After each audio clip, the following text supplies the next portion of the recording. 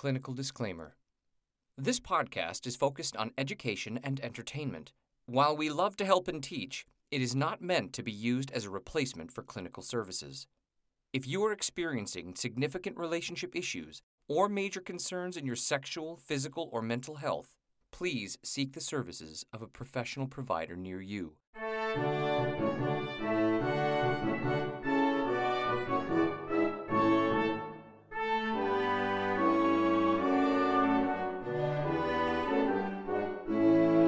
Welcome to the University of Pleasure, where we have sexual conversation to help build a happier nation. I'm Dr. Tara Jansen, licensed psychologist and certified sex therapist. And I'm Jeremiah James, and I'm just a guy who likes talking about sex. Doc, we're back from our hiatus. Yeah. Did you have sex for America, Doc, on the 4th of July? I had COVID for America for the 4th of July. Wah, wah. So, what no. a downer. It was.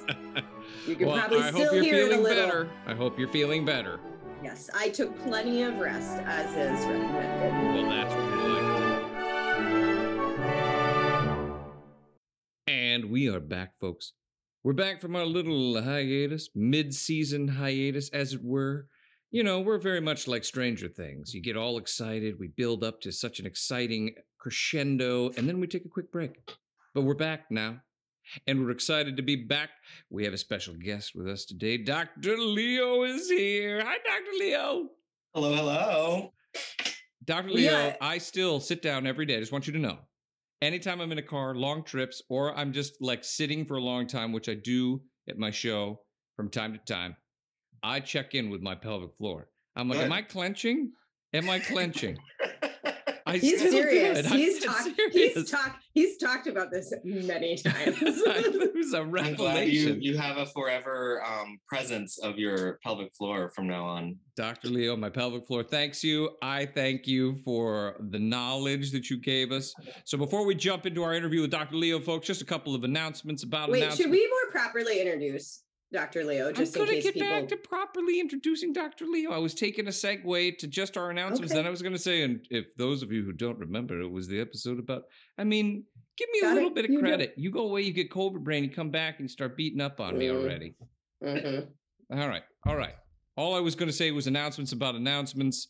Don't forget to like, share, and subscribe to all of our social media. And if you have any great sex stories you want us to say, or could have been better sex stories, don't forget to give us a call on our phone number. Doc, what's that phone number? Hit me. 917-382-0653. So good. You're so good. On it as always. And of course, check out the Amy book at the University of Pleasure Publishing. We're very excited. God, Doc, I'm not editing this all day. Are you going to be hacking and wheezing through this whole episode? I mean, it's entirely possible.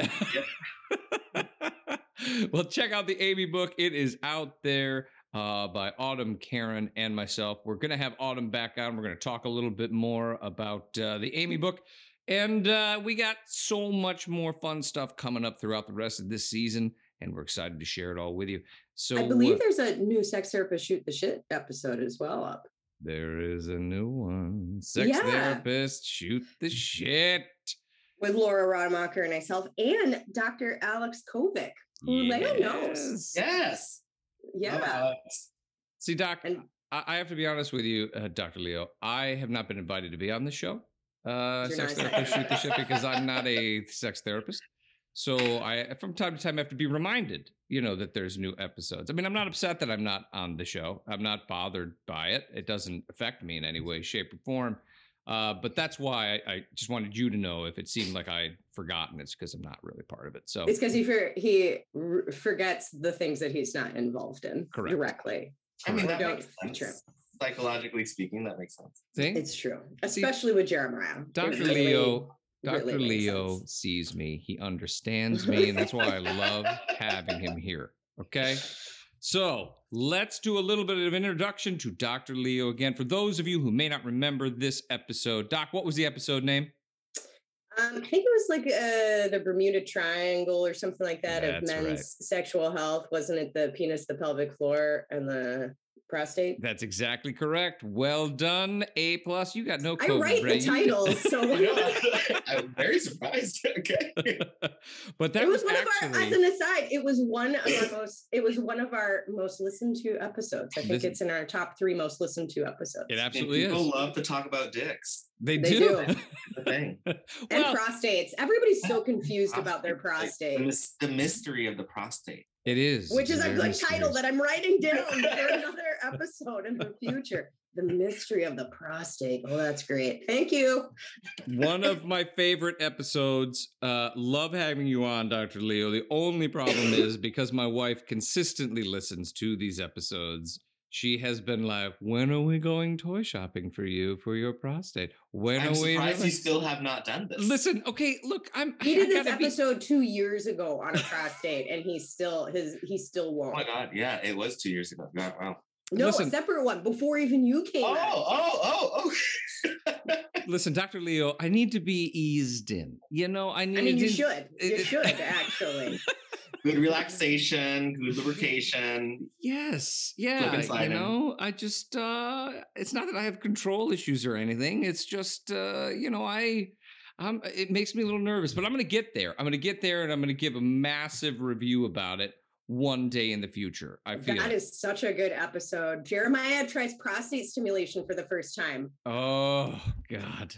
That is going to be the theme of the mystery of the prostate. Oh, thank you. There we go. Oh my God. Whole episode just being designed as we speak. Everybody just slow down. Okay. I'm getting a fop sweat here. Okay. I think you just run that past your wife. I think she'll be thrilled. We'll do a whole episode on it. Oh my goodness. Listen, maybe you can have her perspective on it too. Well, don't give me that look, Doc. I let her on this. If I let her in, it's got to be a little separation between work and it's 2 separate episodes. Oh my God. Your perspective and then her perspective. This is fantastic. I'm starting to get nervous. Okay. You better not edit this out. I'm not going to edit anything.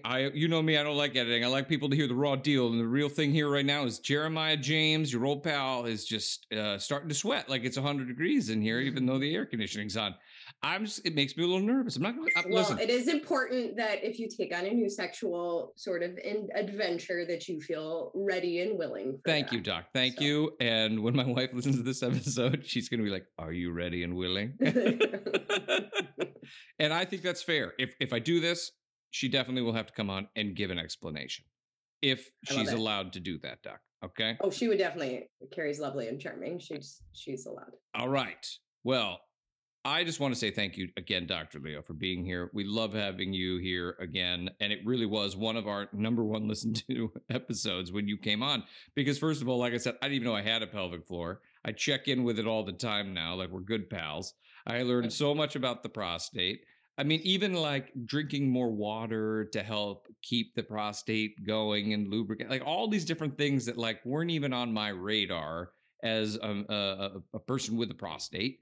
And so for me, it was wild. And it's so exciting to have you back. And this is going to be a little bit of a hybrid version of an episode because it's a little bit of Jeremiah's Sex Tech Corner meets Dr. Leo, who's going to give us an explanation and a kind of a thumbs up, thumbs down on this thing I found. Now, I don't want to say that the internet knows me, but when I'm sitting here on Instagram and I'm scrolling, I get a lot of ED things that pop up.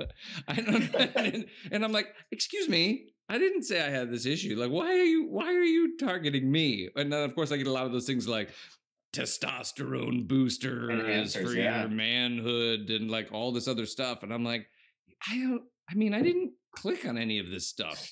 I swear I didn't click on any of it. But the one thing that came up that now I had to click on because I was like, what is this crazy looking thing? And it had like this bodybuilder. He comes on, he's like, you work out and you do this and you do that, but do you ever do anything for your sexual health? And the guy is like huge, massive bodybuilder. And then he like shoves this thing right to the camera. And I was like, what is that thing? And it is called a Phoenix. So I had to look it up. Then I did like deep dive into this. It's called the Phoenix. New medical technology repairs men's sexual health, which I thought was quite broad. Per the ad. Per the ad. That is the most vague cause of a reason for using a product I've ever heard. Okay. I mean, it says it has a 94% success rate on their website, and it's got this older like doctor who's standing there holding it. It looks like a spatula with a really thick handle. And like, you know, when you get those like specialty spatulas, like if you were making like a burger or a veggie burger, right? And it has like a design on it that you could squish down on the burger. So it like makes the dessert. Like I got one of those because I'm a Buffalo Bills fan, Dr. Leo. And so like I have one of those and like makes a Buffalo Bills symbol on the top of my burger.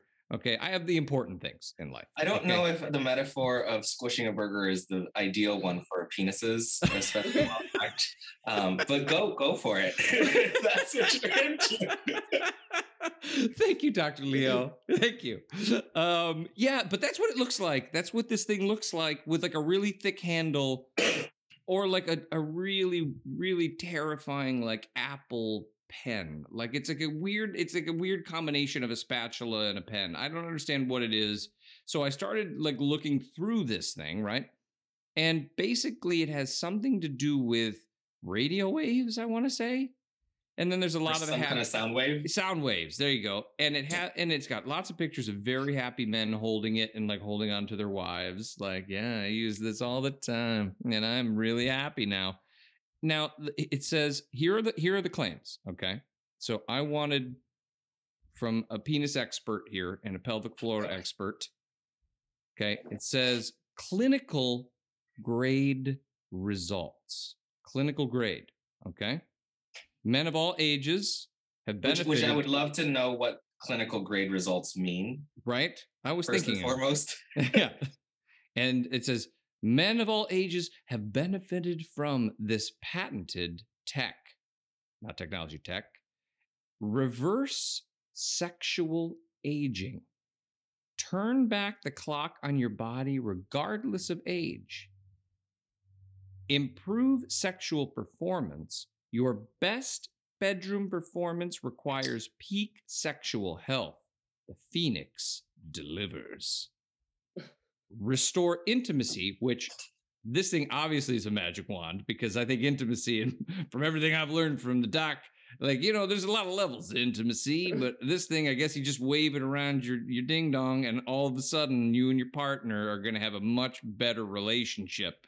It says always restore, because it says, restore intimacy with a partner.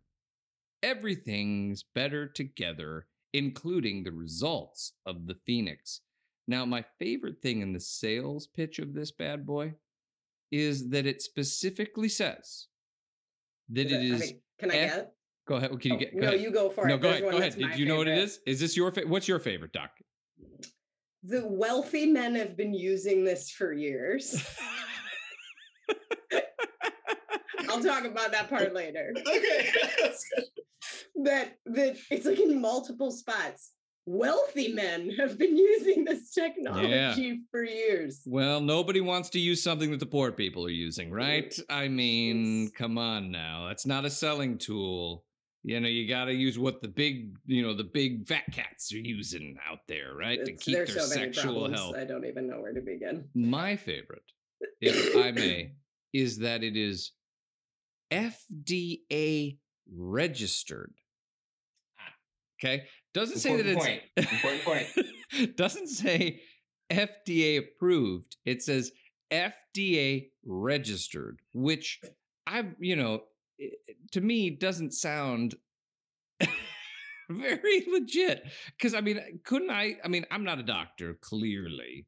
I mean, and I'm certainly not anybody that works in technologies that doctors would use. But if I went to the hospital, like get my heart checked, and they went, yeah, this machine's FDA registered, I'd kind of be like, I mean, okay, that doesn't sound like, don't you need approvals for things? That's an interesting point that you bring up, because to my understanding, at no legit hospital will they ever suggest, use, or implement a drug or a device that has not been FDA approved. There we go. right? So that made me definitely like raise my eyebrows, because even in, with that super big bodybuilder in the ad that was randomly targeted to me, because clearly I'm not having any of these issues. I've never in my life. It just said that he was like, when he shoves it towards the camera, he's like, it's FDA registered. I was like, what? So a lot of things here to unpack. May I just really quick, because not really quick. Dive deep, Doc. Thanks. I like to dive deep into things, but this was also just a really quick dive. Registration simply means, this is per our website, registration simply means that the FDA is aware of the manufacturer and their devices. They just know about it. You submitted a copy for review. Basically, that's what it is. They just know about it. And they haven't said yes. And maybe they've said, oh, we don't like what we know about, but they know about it. There we go. That's what it means. So it is known about by the FDA. Okay. Can I say just briefly here about why I wanted the wonderful Dr. Leo to come and join us for this one? Because I don't know what your official title is now, but sex and gender psychologist for Health Partners. Right, yes. Which is in a urology, and you work in the urology department, yes. Right. And so of all the people I know, when Jeremiah sent this to me, I was like, oh, I'm going to see if Dr. Leo can come on, because they absolutely know like a lot, because you spend every day, right, talking to urologists, right? So that intersection of like psychology and medicine, you spend a lot more time in. That is where I sit professionally all the time. Right. So you're around a lot of penis conversations, a lot of things that have to do with the health of men's sexual organs and all this jazz. So this might be some technology that might be out there that you would know about or have heard the whispering on the wind about. And can we also just say the name Phoenix? Like rising from the ashes? Can we just a rising phallus of fire? A rising phallus of fire. Ooh, that might be the title in this week. A rising. Although that might be a UTI. Well, if I may, because this I have a lot of feelings. I did do like very brief kind of looked at some medical journals on. Do you mind if we just talk about what the quote unquote like therapeutic component of this is referred to as oh god, what is it called? What's the initials, or not the initials, the acronym? It is like they call it LIEX or EST, right? EST or ESWT, something like that. I'm on like 6 different sites at the same time. This website, by the way, is like very busy. It's very busy. It is very, very busy. So the technology is referred to as LI-ESWT. And what that is referring to is low intensity extracorporeal shock wave therapy. Okay. Right. And so, but what I want to say is they don't ever say that. Yeah. Anywhere on the website, what that actually means or says. And that always is, I think if you're going to be, it looks like this product, if I didn't read it wrong, Jeremiah, and you spent a little bit more time on this, it looks like it's $40 a month. Yes, a month. Why would you have to pay a monthly fee for a product that you use?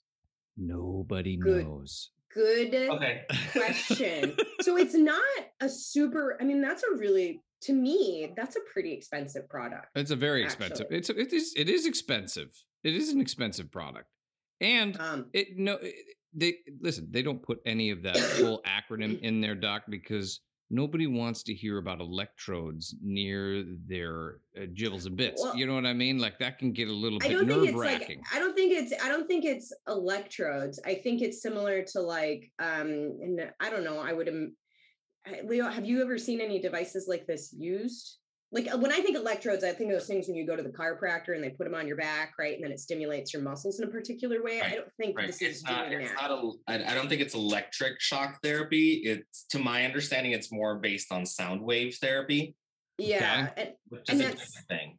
And it's similar. My understanding is it's similar to like the certain types of sound wave therapy that would maybe be used to like break up kidney stones in the past, right? Yeah. Like stuff like that. Yeah.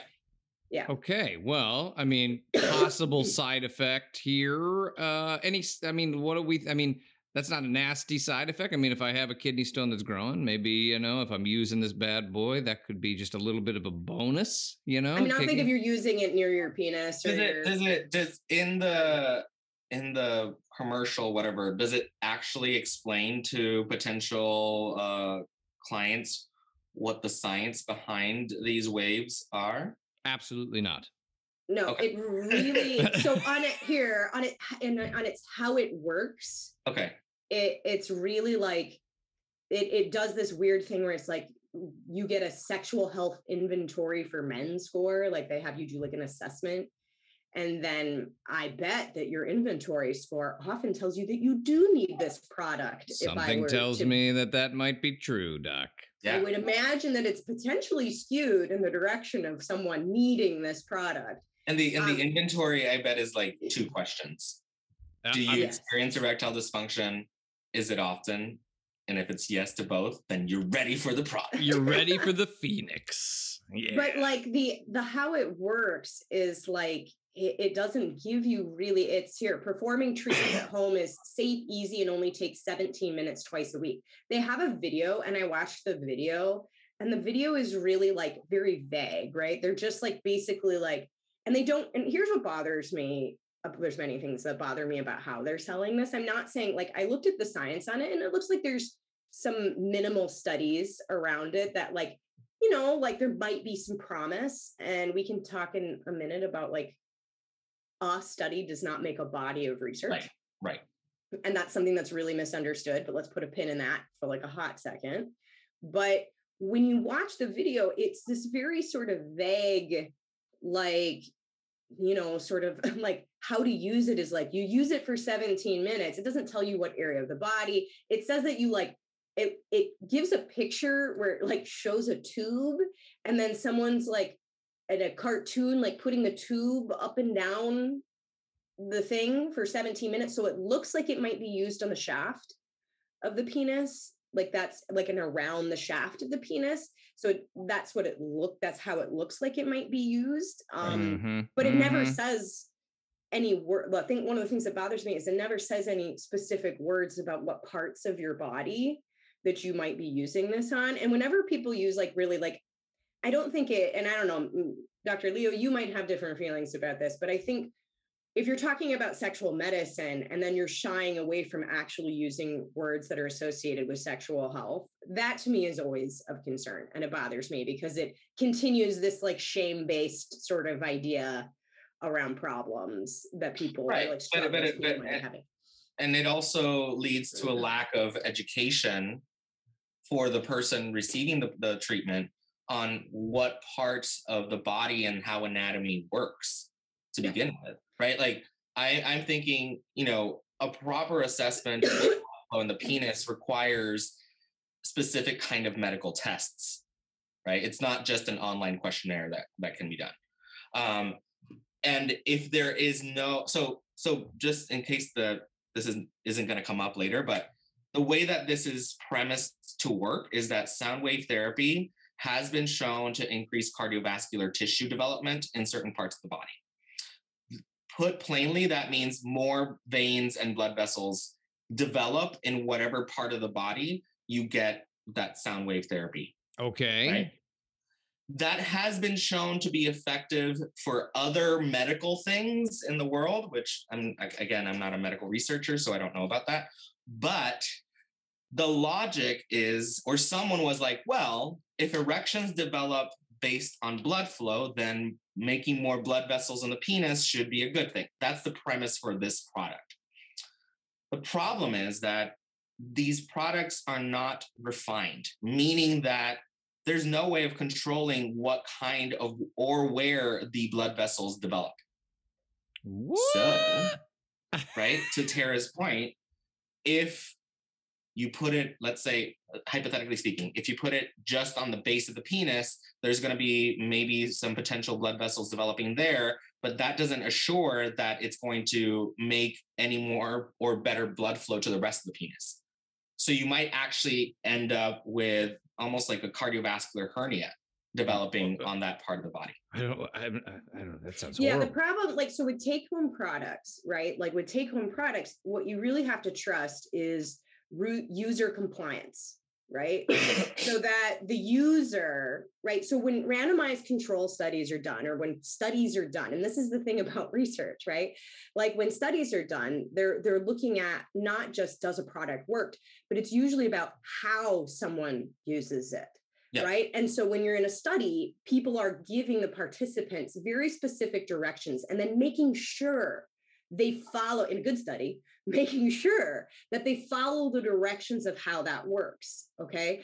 Now, when you give somebody an at-home product, which sometimes can be just a really amazing thing, and this is just talking about the different ends of it, right? Like, but if you give somebody an at-home product, in order for it to work, one of the things that you have to assure is that they're using it compliantly, meaning consistent with how the research says it should work.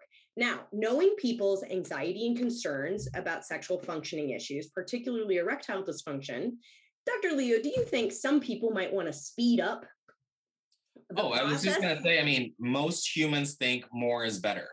So right. I'm one of those humans. Okay, hang on a second. I'm one of those humans. Okay. Like I'm like the guy that like, when they're like, you should only take 3 of these twice a day. I'm like, I mean, I could take 5. Right. And so you have a device like this that they're saying 2 times 17 minutes a week, but I could totally see people, especially if you're not in the way that you're describing what your device actually does, giving any real medical data about it. Right. And let's be real, how much do people really read all of the caution on instructions? Caution. Listen, if you're a guy that's suffering from severe like erectile dysfunction, right? Like really having a hard time, you're not reading any cautionary tales. You're going all the way, man. And you're probably going to use it a lot more than it says to use it. You're going to be like, oh, amp it up, put it up to 11. Like, let's go. Well, and also just the motion. I mean, it's very unclear, but right. Like to Dr. Leo's point, right. If you use it just in one spot and you're not being as fluid and consistent about like, however they're saying to do it, because you're, I don't know, watching TV while you're doing it and you're not really paying attention. And then you get in sort of a habit or a pattern of how you do it. Like, without sort of medical observation, it sounds like, Dr. Leo, if I'm not misunderstanding you, there could be some side effects of that. Like if you don't use it compliantly. All right. Well, let's before Dr. Leo responds, I think this is a good time to take a break. And then we're going to come back. We're going to hear Dr. Leo's response as to the possible side effects for this. And then I've got some questions, Dr. Leo, about this whole scenario. Sounded very aggressive. Yeah, it's the mustache talking. It really is something. All right. We'll be right back.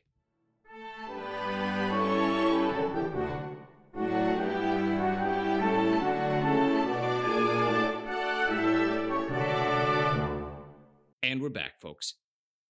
A lot of questions here about the Phoenix. A lot of questions for Dr. Leo have been put out there. Okay, and I've got some more as well. But we were talking before the break about side effects. Now, I freely admit, your old pal Jeremiah is close to I am as being a perfect human. I can freely admit, and the reason that I know that is because I am self-aware enough to admit even things that would seem like faults. And something like that might seem like a fault in me is something that I might, like I was saying, I might take 5 pills when they tell me only to take 3. And I'm aware of this fact. And I'm also aware of it, like, I've talked to friends who have taken, pills for erectile dysfunction who maybe have taken more than they should. And in fact, we even had friends come on this show when we had Sam on. You remember when Sam was talking about like the night he had with a guy that they got injectable, erectile dysfunction stuff. And like, I'm like, that doesn't seem like a party to me. I'd rather probably just watch a movie, but everybody to their own. And then there was obviously some sexual problems that happened, Dr. Leo, and they watched a YouTube video as to how to inject this specific type of erectile dysfunction medication. Anyway, point is, I may be somebody that could understand that, if you were having problems, and especially about erectile dysfunction, which can be a very shameful thing for people that have penises, that you might want to go, hardcore and amp it all the way up and just be like, they said 17 minutes, I'm doing it for 30. I'm gonna have the greatest boners ever. Like I can just see that being a thing, which I think would be a little bit dangerous. But you said there might be side effects. You said something about like a cardiac hernia, which just scared me to death and made my pieces go like, oh, what is that? So you did clench that pelvic floor. I did. My pelvic floor was clenching a lot. So let's hear it, Dr. Leo. What are we thinking about, side effects? So let me back up a little bit. I mean, I think that right now there's definitely an industry where, I think the code word right now is men's health, right? Right.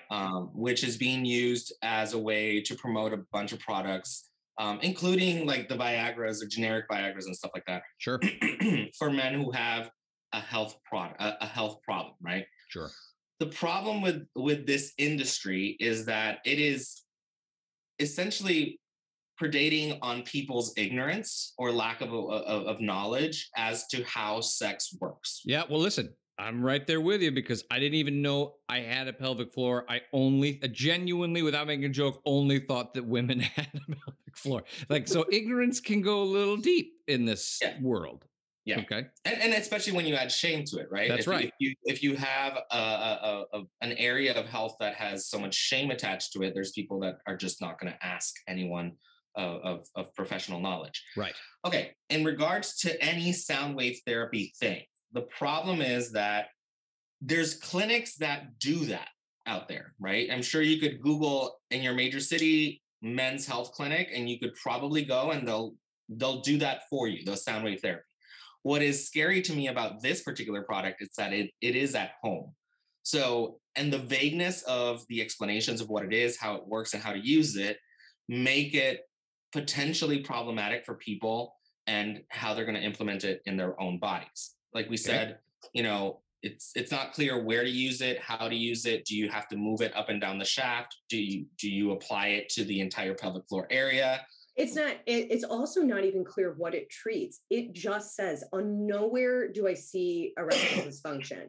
We're talking about erectile dysfunction, but it literally only says, as far as I can tell, men's sexual health, your sexual health. Right. So this really broad statement, I just want to be clear because we're talking about ED, like erectile dysfunction, but actually it doesn't say on the website. And I know some of the research says that it can also that it's being looked at for Peyronie's, which we can talk about what that is in a second. And I need to know what that is because I've heard a lot of. I know we were talking about that right before we started recording, and and now there's like a thing for. I hear ads on that, like on the radio for that. Like, you know what Peyronie's disease is, and I'm like, no, actually, I really have no idea. So I'm excited to hear what Peyronie's disease is. I'll let Dr. Leo will probably give a much better. I can give one, but I think Dr. Leo will give a better one than I. Well, I want to make sure I don't have it. I mean, do I need medicine for this? Like, it's like one of those things that like popped up. Like, and as a guy, I was like, what is Peyronie's disease? And it's my venus is bent or something. Like, I don't understand what it is. So why don't we start?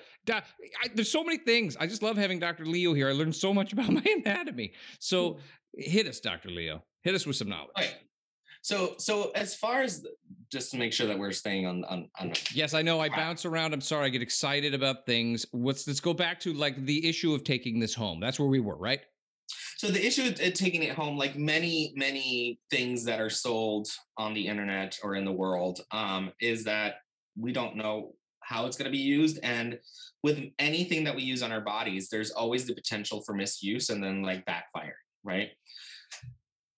Put very simply, the concern is that when you use this kind of device on a certain part of the body, you might have the overdevelopment of blood vessels in that area of the body. So it's not exactly the same thing, but think about like a varicose vein on your penis. Oh right? My. Ugh. The other part of it is that it is misleading in that it makes the person think that the only thing that you need for an erection is good blood flow.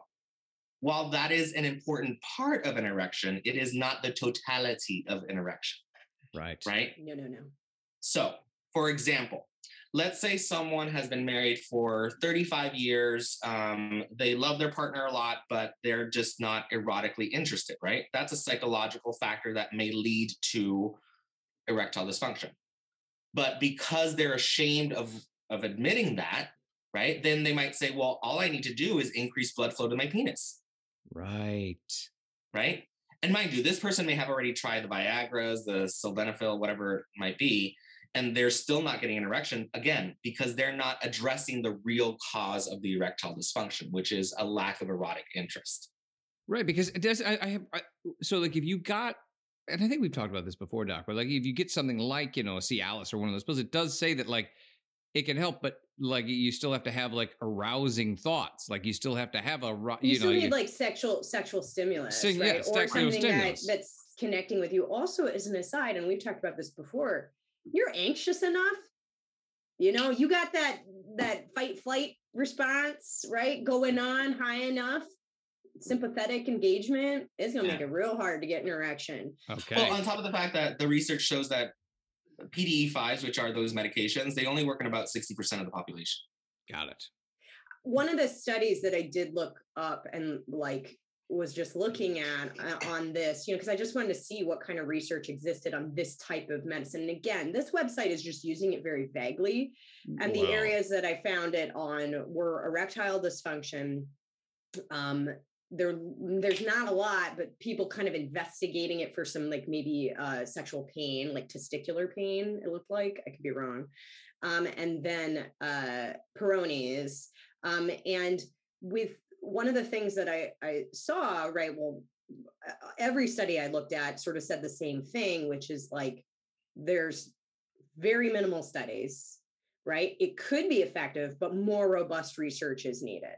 And so that's one of the things, I think as the public, that is important to give more information and help people understand. A lot of times, if you're on Instagram or you're on Facebook or whatever, you'll see study says blank, a singular study. And then everyone goes, it works, or it doesn't work, or whatever the outcome is of that study. But that's not actually how research, good research works. Good research is about a body of research. When you go to the doctor and they say that something has been, usually if we talk about FDA approved, right, or this is an empirically valid treatment, what that means is it's gone through many studies, and these many studies have had the same results. And I'm going to tell you that's important, because the statistics of a singular study can always be skewed. There can be user error, there can be research error in a way in which you would not ever, me personally, I would never want to rely on a single study, right? Or just a handful,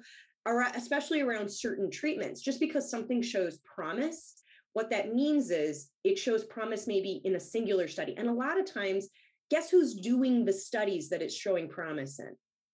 The person who's trying to sell the product. Yeah, right. So it's the people that are funding it. So a lot of times studies that you might see, you look I don't know, for instance, Pfizer funds a lot of studies, right? And now some of those studies, then you want somebody unbiased to come in and to do that doesn't have money in the game, right? They're just trying to see, does the stuff you paid for work? Does your math match our math? And I don't know, Dr. Leo, maybe you're better at stats than me, but fair to say, right, that math can be tweaked and adjusted. Yeah, I mean, statistics can always be moved around to prove a point. And you also have to think, to your point, right, you have to think about who's interpreting the numbers. Right. A good statistician, a good researcher can always interpret numbers in a way that favors their hypothesis. Got it. With this kind of thing, and what I was going to add is one of the particular difficulties about sex research, unlike other areas of health, is that sex is so intrinsically a mind-body connection. Right. Meaning that unlike our stomach, for example, we don't control our stomach. So there's consistency in how the stomach works. The penis, the vulva, the clitoris, all of that is highly susceptible to context. That's true. So yes. Yes. Continue, please. From a research perspective, it's very hard to control the variables that lead to a certain outcome because it is so subjective. I love this. Because, when you came on before, Dr. Leo, and you were talking about different things, the mind-body connection, and the doc has talked about this so many times, but, it really is. I could see where like the statistics and things would be so hard to like, this is the definitive and this is the thing, it's so subjective because it's person to person. And like, I love that example of like the stomach just works. It just does what it does. Like your heart pumps. That's what it does. Even that's not that simple. There's tons of research on the brain and the stomach being a second brain. Well, no, but what I mean is like the functionality. Like, you wouldn't eat a sandwich and one day your stomach just wouldn't process that sandwich. You know what I mean? Like it's going to. Or if it doesn't do that, there's definitely a problem. Right, exactly. You're definitely ill. You know what I mean? Like you definitely have an issue where like, the penis, the vulva, all these different things are so subjected to your mind and all the things that you had talked about in the past, both you and the doc. So I just think it was a fantastic point. Very well said. And I think it's really fascinating because it does feel like specifically a product like this, I feel is like the reason, doc, like on a side note, that they're not saying erectile dysfunction in their advertising is because it's shameful to like even using that in the context of the ads is like you're broken, we'll fix it. There's a shame that comes along with it, I feel. So like they're sidestepping and it's like it's about health and we can we'll make it younger again, which by the way is one of my favorite claims. You'll have a more youthful penis in its sexual health wise. I'm like, what? Right. Well, and this is probably more reiterating really Dr. Leo's point, but like you don't treat the shame, you're not going to often as effectively treat whatever sexual health issue is going on. Yes. Shame plays an enormous role in that it contributes to anxiety. It contributes, like, here's the thing. A lot of people that feel really shameful start avoiding being sexual. So guess what you're not getting better at and learning better adaptive skills for? If you're avoiding something, then now all of a sudden you're not practicing new tools, new skills, right? Different ways to talk about it or communicate about it. So if you're not treating shame or helping people address shame, not always, but oftentimes you're actually not holistically and effectively starting to treat what the sexual health issue might actually be. I don't know if you feel like that's fair, Dr. Leo. I do. What I was thinking about now is also kind of how we conceptualize the problem, right? From a purely medical perspective or health perspective, a man losing his erection at some point during sexual intercourse is not seen as abnormal. It's pretty normative, right? But then you add shame to that. You add potentially being criticized by a partner. And then this man is thinking, well, I don't have optimal sexual functioning, right?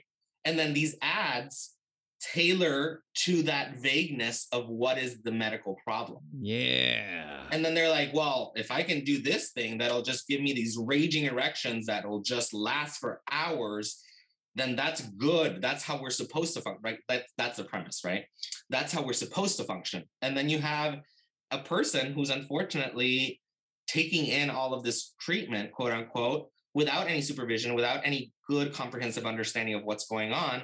And that can lead to a lot of problems, not just physically, right? With the like overdevelopment of cardiovascular tissue in this sense, but also psychologically. Think about what it does to a person's psyche if this product that was guaranteed, right, clinically validated to support you now doesn't have the expected outcome. That's a defeat for that person. Man. And then that, from a psychological perspective, worsens the original problem, whatever that might be, right? Whether it's ED, whether that's anorgasmia, whatever. Right. Yeah. I mean, as a clinician, right? Like I can't even to the point around like, I can't even tell you how many times I've had somebody come in, maybe I'll use ED as an example, right? And come in and be like, I tried Viagra, it doesn't work for me. Right. And then be even more demoralized because they were like, well, it works for everyone else, but it doesn't work for me. And the problem is, or you have a partner going, why can't this work for you? It works for everyone else, because partners are also getting the same lack of information, right? That same lack of education.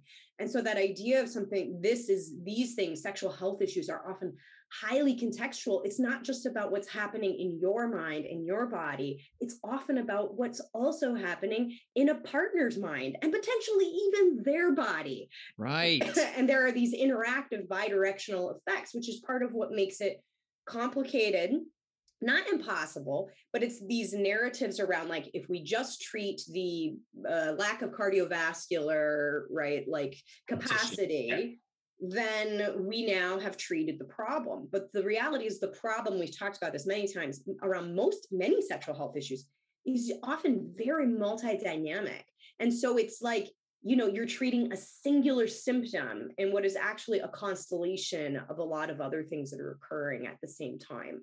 And it is very limited, often, not always, but often it's an effectiveness. Especially, this is really geared towards aging men. It's talking a lot about healthy sexual age and yada, yada, yada. And to Dr. Leo's point, like, we age, our bodies age, and there are things that are normative in the process of aging. And to a certain degree, you can't always, like, it's better to adapt to certain things than to constantly always being like, well, how do I fix my body? How do I fix my body? Because sometimes to fix something that really is a pretty normative part of aging, now you create a separate set of problems in your quest to fix that, because the body always compensates in one way or another, right? I don't know if you want to say more on that piece, Dr. Leo. Well, what I was going to say is that's a good like lure for another topic, which is kind of like what's that word in English? Commodification? Is that the word? Yeah. I mean, I was going to say, I don't know, because that's way too big a word for me. So it's basically like making the whole industry behind aging and creating products to defeat aging is a whole other wormhole that we could go into. That, it's an industry that fights against normative processes in the human body. Right, it's happening. And they're seeking to make money. They're not necessarily seeking to improve any quality of life. Right.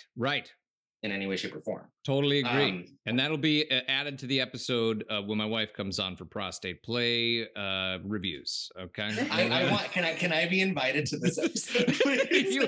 Dr. Leo, let me tell you right now, you are definitely invited to that episode. I think we should have a party. Greg should come on. Okay. It does need to be a round table about my prostate. Laura Rademacher can come. Well, Laura Rademacher, do you say? Audience of sexual health folks just ready to help you. All right. Listen, I'm not shy. If we go down that road, I'll be like, okay, here we go. It would be a great episode for people. I think it would be great, Jeremiah. I'm not kidding. All right, fine. We'll make this episode happen. I just, we'll I'm open. I want to learn, Doc. I'm ready to learn. Okay. I'm ready. I mean, I'm sweating, I'm sweating by agreeing, but I'm good. Excitement is a mix of fear and joy. There it is, Doc. So, yeah, it's 100% what I'm feeling. Fear and joy all at the same time. But before that happens, I just need to make sure I don't have Peyronie's disease. What is Peyronie's disease? So Peyronie's disease is basically, I hate the word that it's a disease is a problematic word in many ways, but basically it means the curvature of the penis, right? Okay. And curved penises are pretty normal to begin with. When we call it Peyronie's, it's because there's been an overdevelopment of essentially scar type tissue on one side of the shaft, which then creates a marked curved thing. Mind you, right? Things that can influence whether a penis is curved, right? Did this person wear very tight underwear while they were developing? Has this person ever experienced some kind of shock or trauma to the penis, right? I had a client the other day who broke his penis while he was having sex with his wife. And then in the healing process, there was a little bit of scar tissue that developed, which theoretically causes him to have Peyronie's disease. But then the question is, if it's not painful and it's not inhibiting the function of penetration, then it's not really a disease. It's just now you have a slight curve to your penis, right? So put simply, Peyronie's just speaks to a curvature in the penis due to the overdevelopment of some tissue on either side of the shaft. Okay, so can we put in like? Go ahead, Doc. Oh, sometimes it when I've actually seen it come up as more issue is when it's causing discomfort for a partner. Got it. Right. Sometimes it'll cause discomfort for the person experiencing it, but like when it's actually shown up as an issue, it's actually more, and this is purely anecdotal. Like I've had it come up more as like, this is hurting my partner because of how it's curving. Right. And that's actually been more the presentation, less like someone's feeling, I'm sure in more severe cases, someone might be experiencing pain or discomfort of their own, but just anecdotally, that's actually the more common presentation that I've had. And that's really only been a handful of times. That's not been like a very common. And usually we can work around that by figuring out what kind of positions work best for the curvature at play. Now, I read something about traction devices, like putting it in a thing to stretch it out or something like that. When I was like, is that a thing? It's a thing. I mean, any human tissue could, in theory, be manipulated into a different shape. But the problem is that if it's not a targeted process, then you also risk the malformation of that tissue. Got it. So yeah, you might be stretching your dick out, but like what's assuring that the stretching is doing what it needs to do to fix the problem? Got it. It may not be doing that. I just wanted to say, like, stretching my dick out just gave me the will. It just made me go, ooh, ooh. Some people are into that. No, not yucking anyone's yum. But listen, it's not a judgment. It just gave me like the woo, yeeza. Okay. As a totally separate ad, I will say I've also had some partners that really enjoy the curvature of their partner because it hits like their G-spot more effectively. And they're like, oh yeah, my partner's penis is curved, but actually I really enjoy that. So that's just also saying that, you know, it really is sometimes about like ergonomics, right? And like all sorts of different things. Well, I think my only thing with Peyronie's disease is you have to have disease at the end of that, Dr. Leo. I'm really sorry to say, like, I know you don't like it being called Peyronie's disease, but if you didn't have disease at the end of it, it sounds like an Italian meal at a fancy restaurant. You know what I mean? It just kind of, it's like, where do you have tonight? I'm having Peyronie's. Hey, there's curly pasta. Maybe we can like spin it into a positive. I mean, you know. I think Peyronie's sounds more like the Italian restaurant. Yeah. Where are you going? I'm going to Peyronie's tonight. I'm going to have a great meal at Peyronie's. It's in Little Italy. The one thing that I'm still not, and maybe this is just based on my lack of expertise in that area, but I don't understand how sound waves could help with.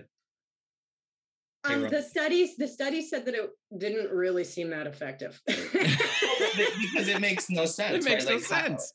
How would increasing cardiovascular tissue help with any kind of non-cardiovascular tissue? It looked at, let me like see if I can like find it. Yeah, it was like, oh, here we go. It's being investigated. It's been shown to decrease pain, but no clinically relevant. And again, this is like a study, okay? Shown to decrease pain, but no clinically relevant benefits regarding plaque size or penile curvature were shown in the randomized clinical trials. Right. So, and again, doesn't look like a body of research. It looks like some singular research. The other stuff that would be important to say, this shockwave therapy too, like, is the studies that are there saying aidful in maybe mild to moderate erectile dysfunction. And so that's also like, how do we measure that? Yeah. And that is a really tricky thing to measure, right? Because in psychology, what you're often measuring is someone's level of distress. Right. It's not necessarily like, you know, I think there are measurements like technically around like how often, you know, what percentage of the time, blah, blah, blah. But like somebody might be like, I have severe, but that's because they're measuring it based on how distressed they feel about it. And it's actually not happening very often. But even if it's only happening every 20% of the time, they're really stressed about it. And again, the more stressed you are about it, the bigger problem that it actually tends to become over time. And so the studies, probably the most thorough study that I found on this type, because I did sort of was looking at medical journals. And again, I am not a medical doctor or a medical researcher. So please take all of this with a giant grain of salt. And I did it very quickly. So I would not call myself an expert in this area. But the other one I looked at was its use of with people that had Dr. Leo, you'll probably know the name, a radical prostatectomy after prostate cancer. Yeah.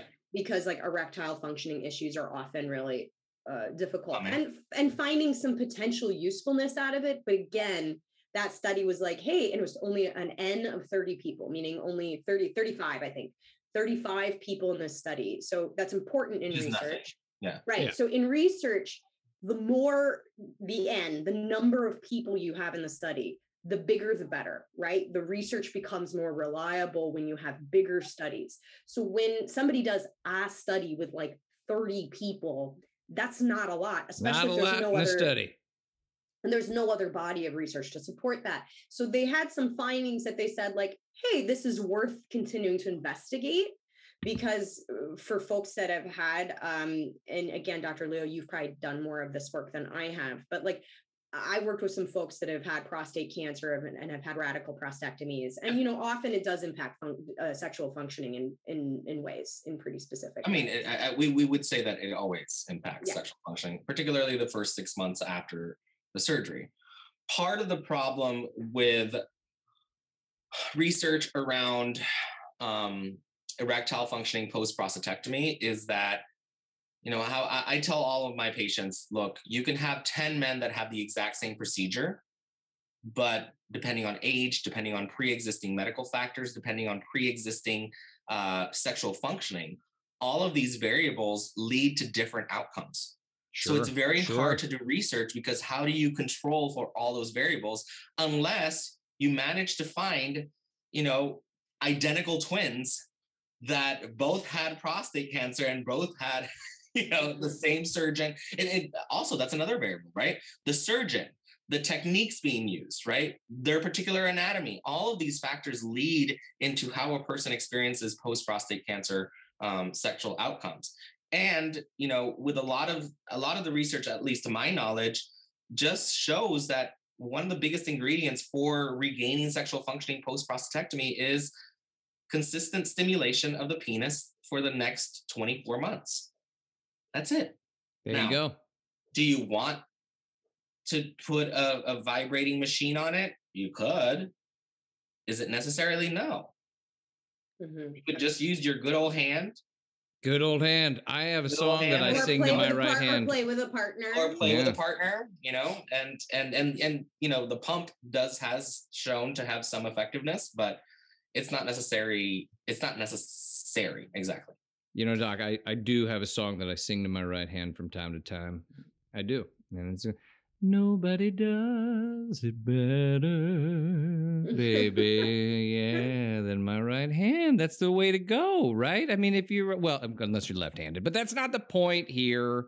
I'm just letting everybody know that Dr. Leo is a genius, and you should take his advice. And I think this is a great place to start wrapping up. Doc, what do you say? Do you have anything else you want to say about the Phoenix?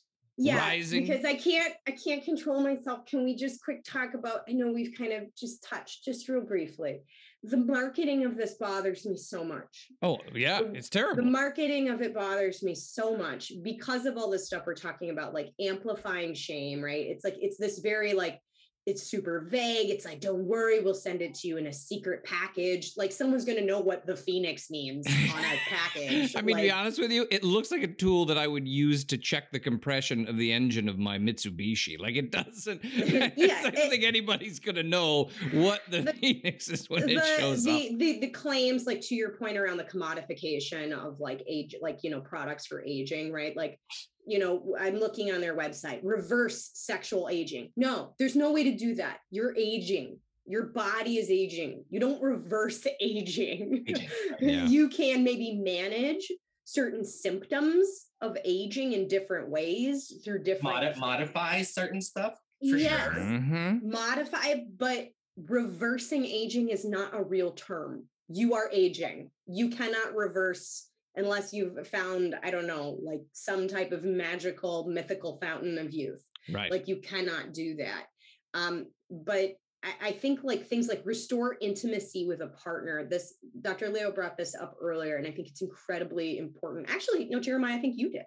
This idea of like intimacy, that if you have, and again, we're assuming erectile functioning because it doesn't really say, they might be suggesting other things too here, but you do not need erections for intimacy to happen. You do not need erections for great sex to happen. You don't need erections for you and your partner to have an amazing fucking time. And the marketing, clearly I'm very impassioned, right? Yes, you are. But you said the F-word. But the marketing that continues to tell people that if you're having any kind of struggles with your body, that you can't have a good sexual time is incredibly problematic. In my experience with clients, also incredibly untrue. If we take, for example, thinking about someone that went through prostate cancer and like has gone through all of that. Hey, guess what? Now also you can't have good intimacy with your partner. That message, how demoralizing that is so problematic in so many ways, because I have watched people with all types of like mobility, like varying levels of mobility, all types of different medical concerns. And I bet Dr. Leo even more so than me because of the setting that Dr. Leo works in, but like find ways, regardless of, you know, things working the way they used to, have amazing sex, and sometimes even better sex. It just looks different than maybe it looked in the past. Like you always say, Doc, you can listen, you say it all the time, like just because your penis isn't working does not mean you can't have great sex. You still got elbows, fingers, you got all kinds of tools to use at your disposal. And of course, we've talked many times about toys. So it is definitely, I just want to leave you all with this one thought. This was a review from a customer, okay? And this is the one that really intrigues me. Was injured playing sports growing up, which caused a curvature that shortened my penis. It was becoming painful and difficult to perform. After 6 months of treatment, all that changed. I've had to buy new underwear to accommodate my returned larger size. I'm still not 100%, but I'm very satisfied, says Bobby L. I'm sure that's not how sizing works for underwear. I'm pretty sure it's based on your waist size, not on your I don't know. Bobby L sounds like an expert. So the idea too that a larger phallus equals more sexual health is also highly problematic. Listen, this is the part where we're going to agree to disagree, Doc. Like I've told you many times, like if I had a really very big penis, I would never wear pants. Like I would just, and you would be arrested very swiftly. I'm kidding. But would he? I know. Maybe. I don't know. But in a patriarchal society where we are penis obsessed, would he? Yeah, I think I'd get high fives. I've known some people that have actually been arrested for similar behavior. So it's not a fair risk to run. I wouldn't suggest it. Well, I take your advice overall, Doc. I obviously will always wear pants, but no, I of course am making a very big joke. Penis size does not equal better sex, and it does not equal obviously more intimacy, etc., etc. That's your old pal Jeremiah James making a joke, but I just want to say thank you so much to Dr. Leo. I cannot thank you enough for coming on. I love having you here. We love having you here. I genuinely, when I say I say it because I truly do learn so much every time you come on. I learn stuff from the doc literally every episode, but having somebody to come on and explain certain things in this way is so wonderful. And really for our listeners, because again, top 3 episodes we've ever done out of over 100 episodes is Dr. Leo talking about sexual health for men and pelvic floors. Because I tell you, as a person with a penis, there is so much shame when I was growing up that you did not talk about these things that I literally at 40 years old, when we sat down with you, was like, what the hell is he talking about? Like, I don't even know. That's not even a real thing, and it's a joy to have you. You're a joyous spirit. You do so much for so many people in helping them connect their mind to their body. And we're so grateful to have you all the time, genuinely. So thank you for being here. So I'm just, again, so grateful. And of course, Doc, thank you for everything that you do so often for so many. I love your rants. I love when you get passionate. I get real fired up. You get real fired up, and I love it. I don't like it's the advertising. Such a problem. It makes me so angry. I like seeing you. I like seeing when you get aggressive and like I'm gonna. Well, I like it because Dr. Leo, you get to say like all the like way smart, better, like more formulated things, and I'm just like I'm so upset about this. I love it across the board. It's a yin to the yang, Dr. Leo here. And then I feel like I'm just one of those dots that's kind of like listening to you guys. You know what I mean? Like it's great. I would love it if the Phoenix Company hears about this particular episode and they come on. Oh, please. Oh. That would be epic. Listen. Well, it's urologist designed. Maybe the urologist would like to come on and explain to us why we are maybe not being... Like it said, like what we are saying is it's not necessarily that there's not promise, right? In this, the research suggests there's maybe some things worth investigating in this type of medicine. It's about the way that they are. This'll work. Yeah, absolutely. The advertising. And here's the thing, like and I just want to like kind of end with this thought here. Like if they were like, look, we made this thing, we think it helps, and it could help you for the future.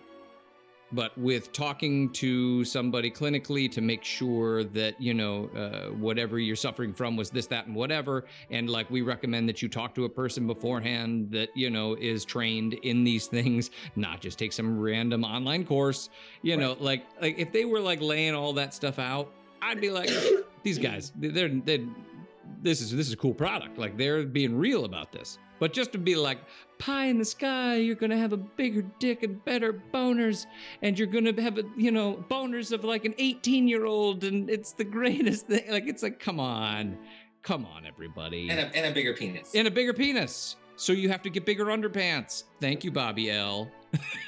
So I just want to say thank you again, Dr. Leo. Thank you, Doc, for everything you both do. You guys are so joyous. And, we will be talking to you all again very soon. Remember, everybody, just be kind to one another. That's what this is all about. Try to listen, try to be understanding, and we will talk to you all again soon. Bye, Doc. Bye. Bye, Dr. Leo. Bye. Thanks.